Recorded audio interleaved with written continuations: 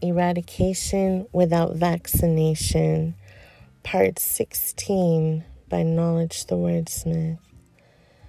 A vaccine sham, a fake vaccine, viruses would not have been mentioned in medical or lab reports when they were unheard of in 1918. Those who did the research eventually caught on that the flu was caused by the conglomeration of diseases which the sinister variety of vaccines brought on. Everyone stuck with a jab as vaccine abused. A surplus stock left over from World War I, which was the first war in which all the vaccines were used. Put vaccine defenders on the spot. Let them know in 1918 that the vaccinated got the flu and the unvaccinated did not. The swine flu vaccine campaign had a flaw. The benefits did not outweigh the risk, which they had to according to law. Another thing it didn't do, the swine flu vaccine didn't prevent swine flu. Get a clue. If you took it, you got a more severe case of flu. So much to expose that they tried to hide. Worse than a more severe case of flu, let's not forget the 113 who died. They lied. The vaccine was not bona fide, a vaccine that only amplified disease. Why did they destroy the test animals in 4 laboratories, test results which would have shown hazard or efficacy? They made certain that the public would never see. Health, Education, and Welfare didn't submit any testimony before the Health and Environment Subcommittee. The lies persisted, no evidence that a swine flu epidemic even existed. What they did was very sinister. It takes 10 years of testing and research to approve any drug which you can administer. They played their cards real close to their vests. Why wasn't the swine flu vaccine submitted to these tests? So easy to expose their fabrication and fibbery. The pharmaceutical insert accompanying the flu vaccine cautioned against injecting intravenously, a level of evil comparable to Hannibal Lecter, 1,300 pounds of pressure produced by the jet injector, a mercury derivative used as a preservative, seriously demented. The dangers of highly poisonous mercury to the body are well documented.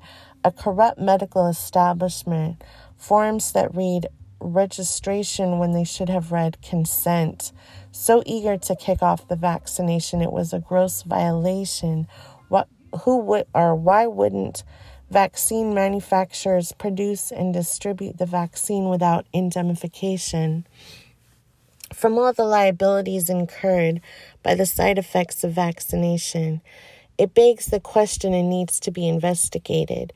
Who would benefit from 215 million Americans being vaccinated? Social distance from vaccines, that's my suggestion. The flu promoters didn't answer a single question. No answers were given to any degree of satisfaction. 113 deaths? It's quite likely of the actual casualties. That was only a fraction. The true figures always got distorted. Dr. Dale of the Los Angeles Epidemiology Department said for every case of death or paralysis by polio vaccine, there was an estimated 15 unreported. The immunization program that broke so many laws, many vaccine deaths were attributed to another cause. They lied, death certificates deliberately falsified. The vaccine drive is a well-financed juggernaut. That's what makes it so hard to abort. Those in the know had feared the worst. Deaths weren't announced in the papers at first. Ida Honoroff gets my respect. She did what the health officials didn't do and got the deaths checked. 5 people died within 48 hours of getting flu shots. We're not talking Eddie Murphy and Nick Nolte. Here was the proof that the flu shots were faulty. Some were young and didn't have other ailments that could explain their demise. This is how Ida exposed the lies. She contacted the National Health Federation in due course. They were a non-medical group set up to protect people from health hazards from a medical, commercial, or political source. She did the big reveal. The papers had to admit some of the deaths as it was no longer possible to conceal. Some standard line they were heard to say, they would have died anyway. Put on the spot, they said people would have died without a shot. That's what they were about. The heart stops when you die from any cause, so heart failure is an easy out. The death counts from the vaccine flu were stopped when the count rose to 52. Ida Onroff was less than thrilled to find out that Dr. Shirley Fannin, chief of acute disease control of LA, had met with the vaccine promoters to decide how to hide how many were being killed. Ida deserves praise. She found out that they didn't count the deaths of anyone who died from the shots after 2 days. So Dr. Fannin's plan, write a letter to the coroner ordering him not to announce the deaths as vaccine casualties if they died outside the 48-hour time span. So like the Murphy and Nolte movie, another 48 hours just wouldn't do and would not be attributed to the vaccine for swine flu. So the number was 15 times greater. They exclude those who died 49 hours plus later.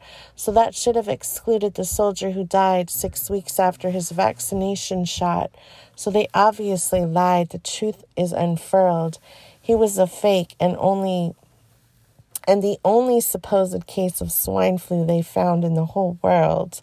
The pandemic that went worldwide based on a soldier's death that wasn't bona fide, so the 49-hour rule was seen to displace their one and only case. The reality had been that he died of a Victoria flu vaccine. The immunization program had no logical reasoning. The only epidemic was vaccine poisoning. Put them out of circulation, all these promoters of vaccination. What people in 2021 haven't realized is that in 1976, the campaign was stopped because people were going to kill the vaccine promoters who left so many dead and paralyzed.